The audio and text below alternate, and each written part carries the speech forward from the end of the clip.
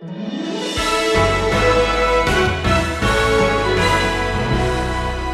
commends them for refusing lethargy spiritually, refusing the urge to examine the truth without ever executing the truth, to analyze the Bible but never apply the Bible, to read the Word without ever reproducing the Word in life. Yes, ladies and gentlemen, go deeply into the Word of God in your study, but it's good to make sure you surface. Because people don't care how deeply you go into the Word if you're not demonstrating what you are learning from the Word.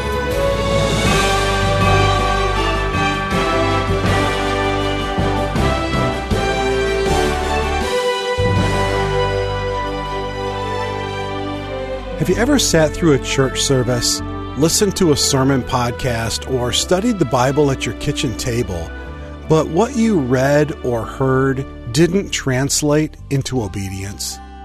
You spent time in the Scripture, but you didn't practice what it said?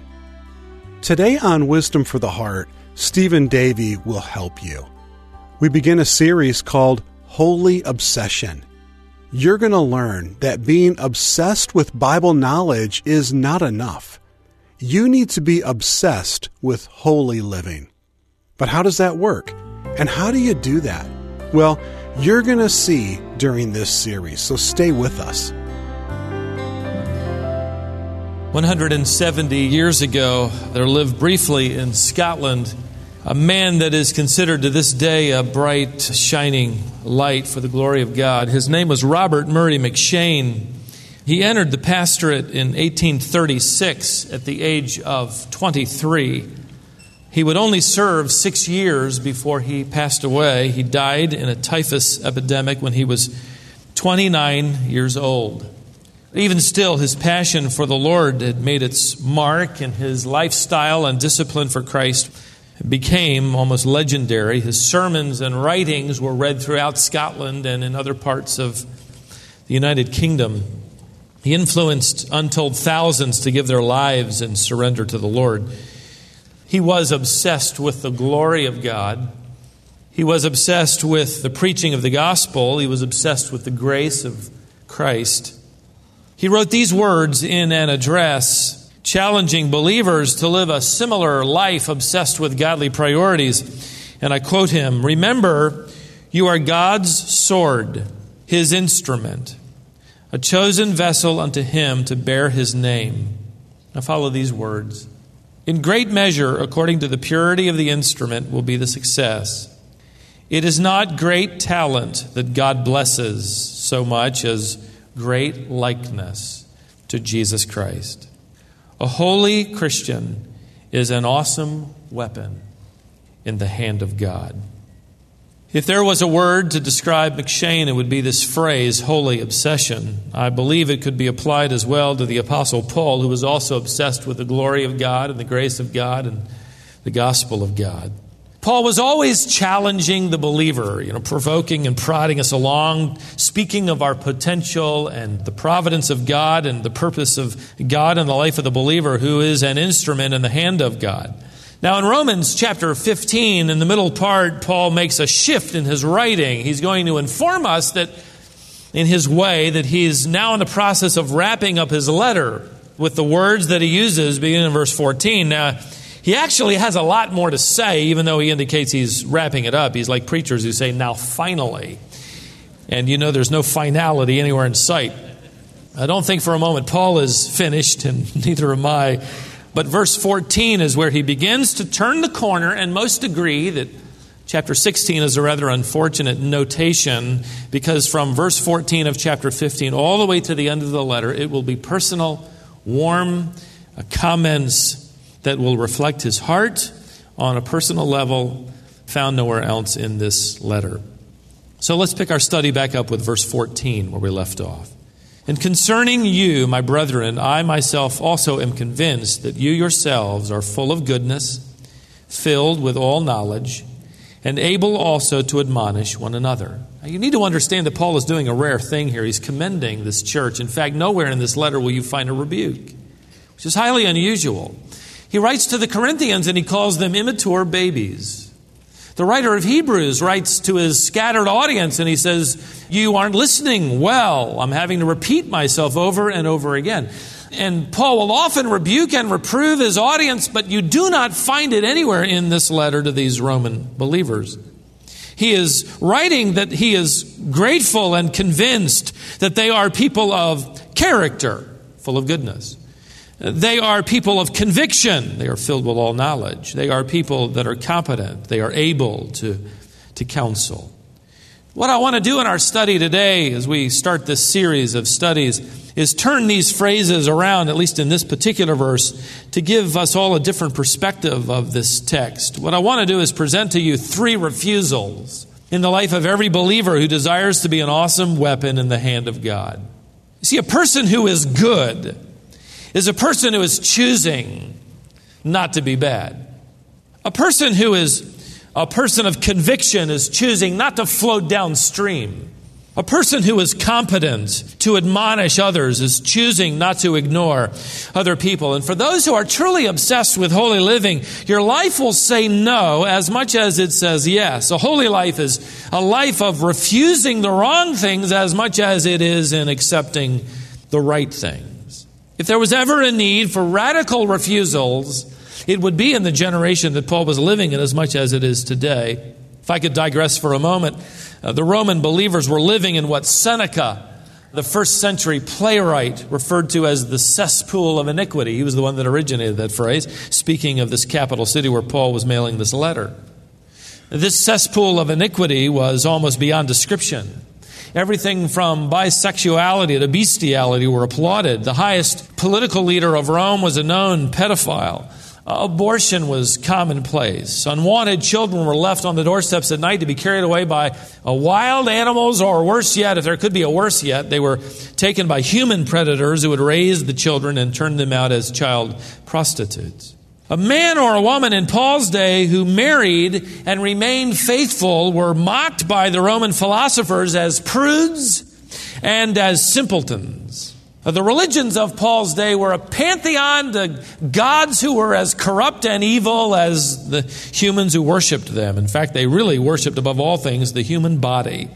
Drug abuse was so widespread that one time when Paul preached in Ephesus, the people gave up their mind-altering drugs. They dragged out and loaded up in the street their pharmakia, which gives us our word pharmacy, their mind-altering drugs in their repentance to following Christ.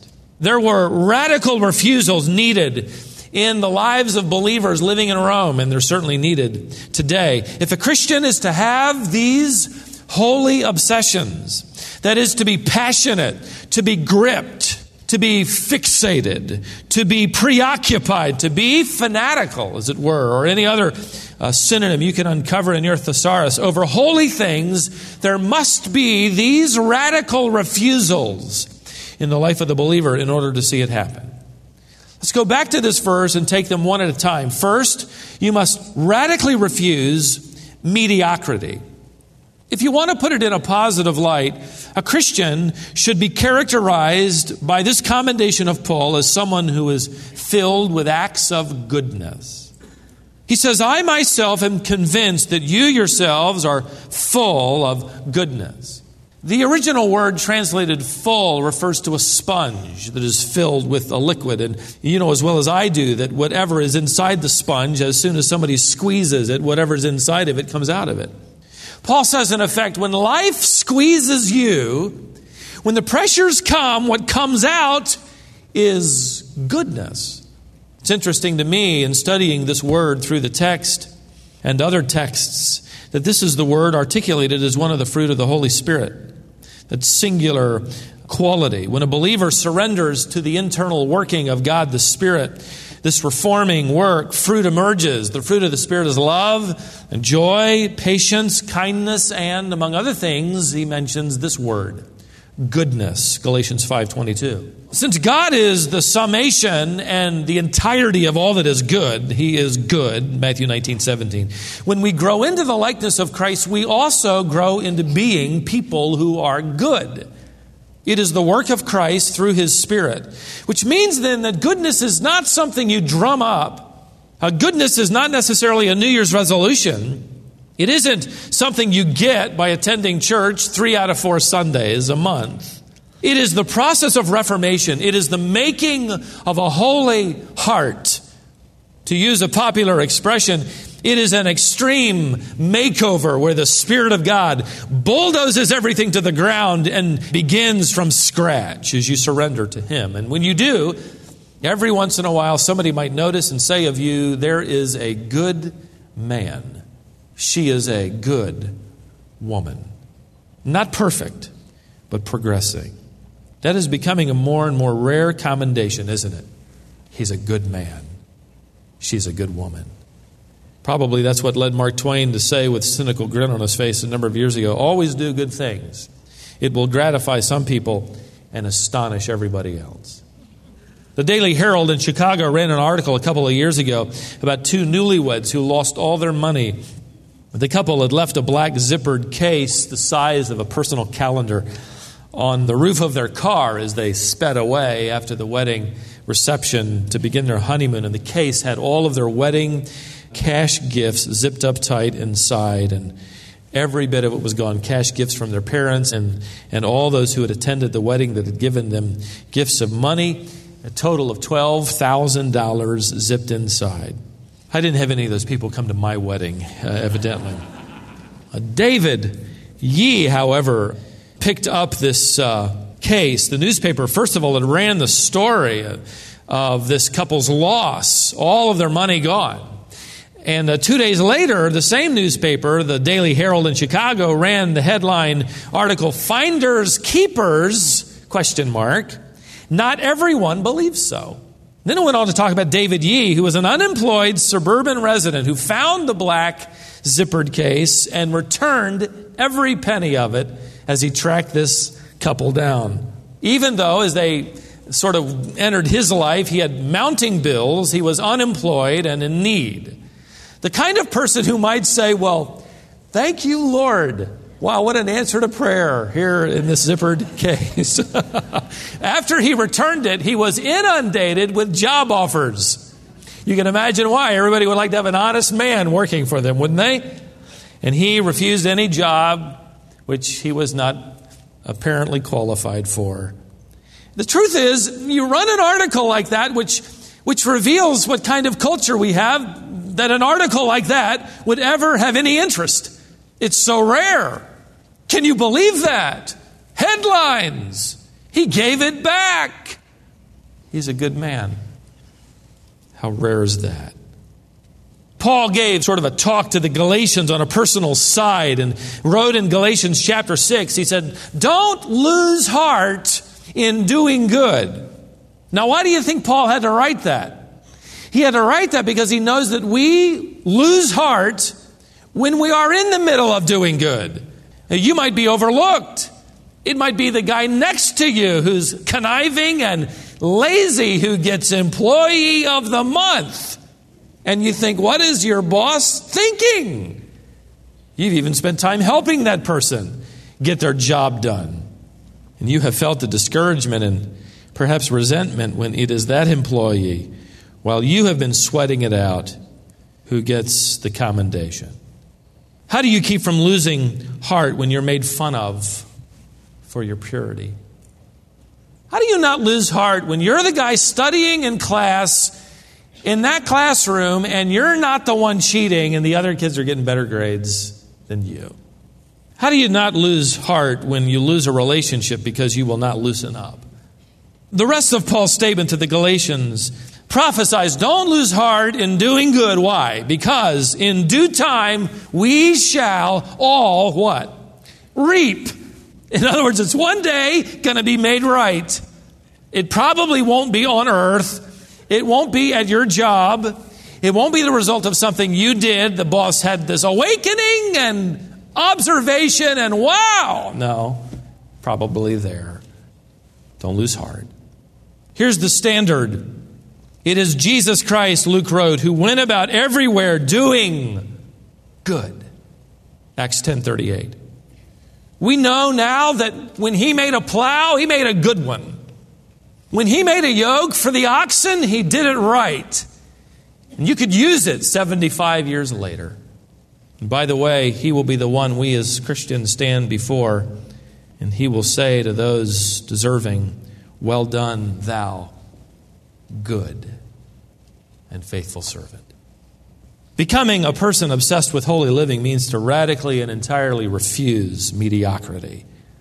The second phrase Paul delivers indicates that the Christian must also refuse lethargy. Notice verse 14 again. "I am fully convinced that you yourselves are full of goodness, filled with all knowledge." If a refusal of mediocrity means you're marked by character, this phrase means you are marked by conviction. Now, don't misunderstand Paul here. When he says that the Roman believers are filled with all knowledge, he doesn't mean that they have all knowledge, that they're now omniscient. Nor does he mean they don't have anything more they ought to learn. What he means is that they have all the knowledge they need to proceed forward in their walk with Jesus Christ. In fact, Paul will say in the very next phrase that all he has to do is remind them of these things, which indicates that they had already received apostolic instruction, probably through some of Paul's own disciples. But Paul is commending them for their openness and their teachability and their passion to learn the things of God. They were likewise obsessed with the truth of God's Word. And imagine it. They're surrounded by paganism and relativism and corruption and immorality and idolatry and drug addiction and all of it. And they have one primary question on their minds, which is indicated by the fact that if you squeezed them, they would come out with Scripture. What does the Word of God say? No wonder Paul would open his letter in the first chapter by writing this amazing compliment. "I thank my God through Jesus Christ for you all, because your faith is being proclaimed throughout the whole world." Imagine being a member of that assembly and having the apostle say that of us. Oh, to be like the Romans. If there's ever a need for the clarity of the gospel, it is today. If there's ever a need for the clarity of truth, to be full of the truth of God, it is today.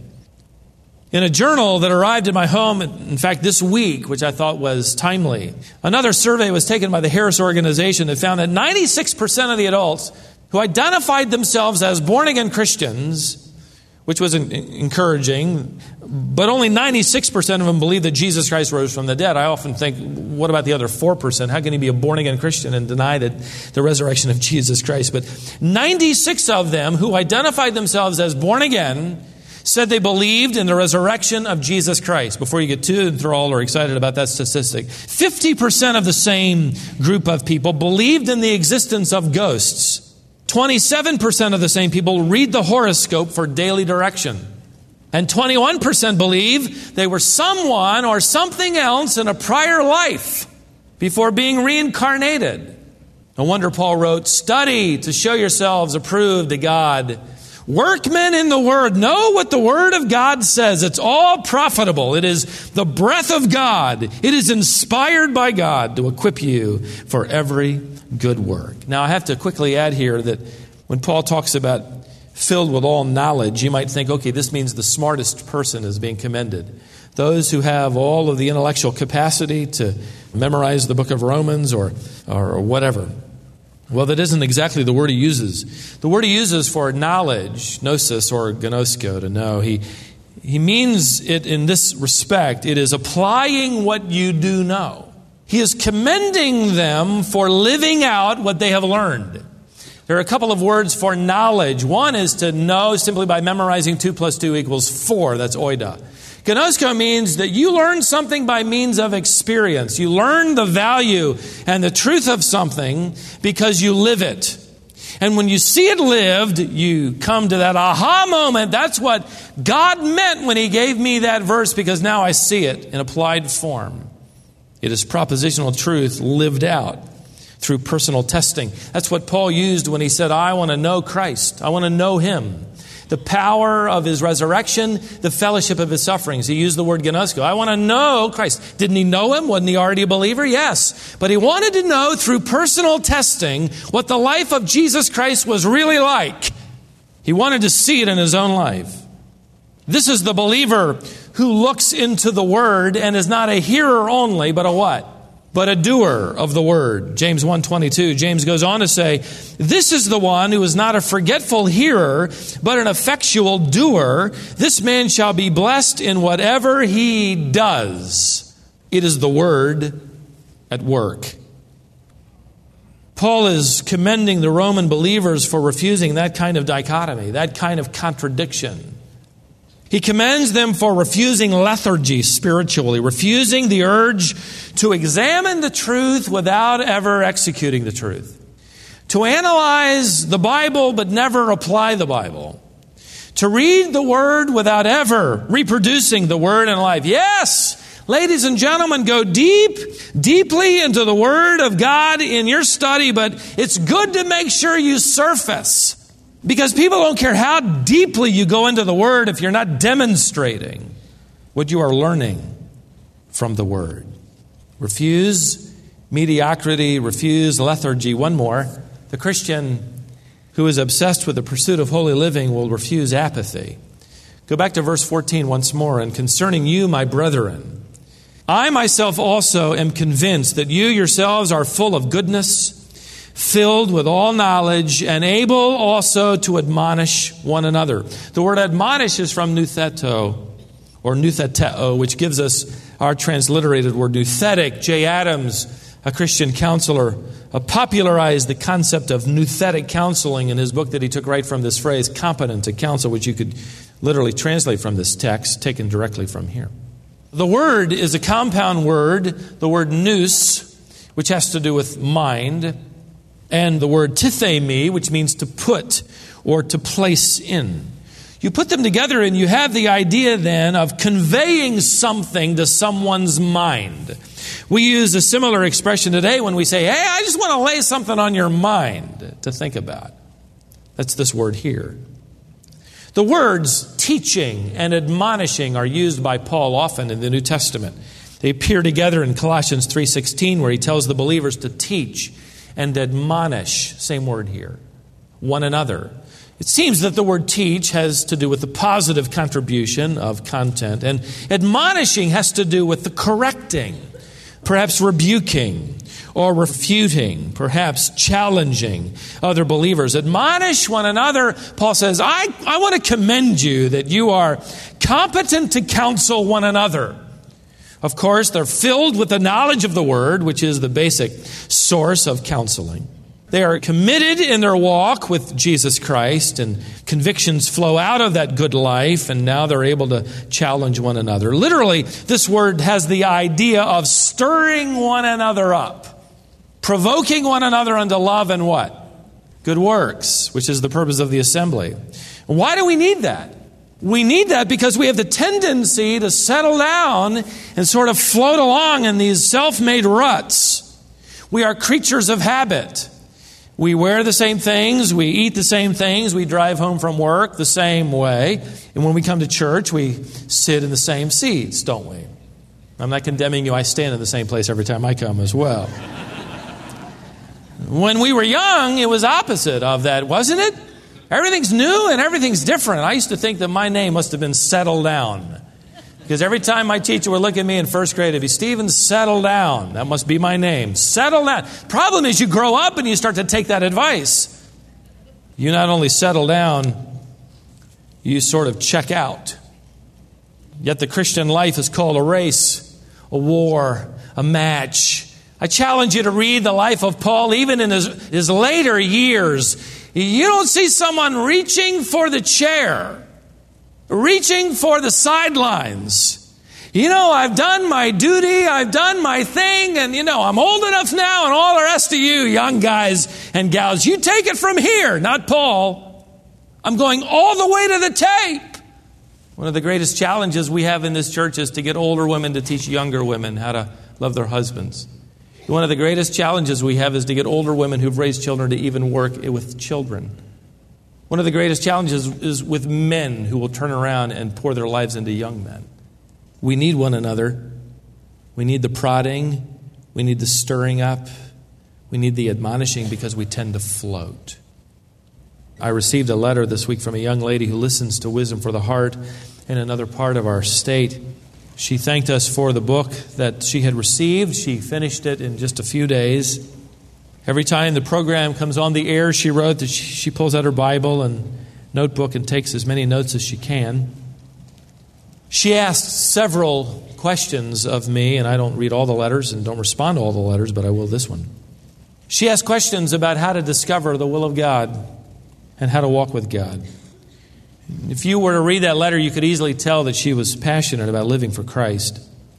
I got this particular letter from her, which was actually her second or third, just a couple of days ago, and she writes these words, "I will do anything God tells me to do. I often tell the Lord, Lord, show me what to do. I am totally open to you." What challenged me most about this letter is that this young lady is in middle school, not even a teenager yet. She signed her letter, "Your friend in the Lord." And I want you to know, that prodded me on. That challenged me. Paul would say of her, as he said of the Romans, and I trust he would say of you and me, as we prod one another on today, we will refuse mediocrity. What does that mean? We will not settle for second-class workmanship. If our hand touches it, it will pursue excellence. We will refuse lethargy.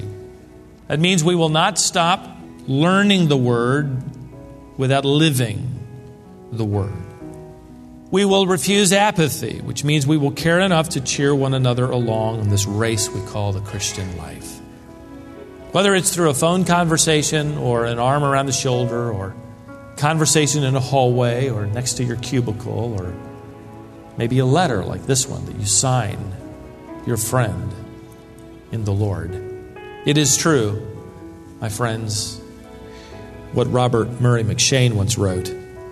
It isn't great talent. I would add even great experience that God blesses, but great likeness to Jesus Christ. A holy Christian is an awesome weapon, an awesome tool, an awesome encouragement in the hand of God.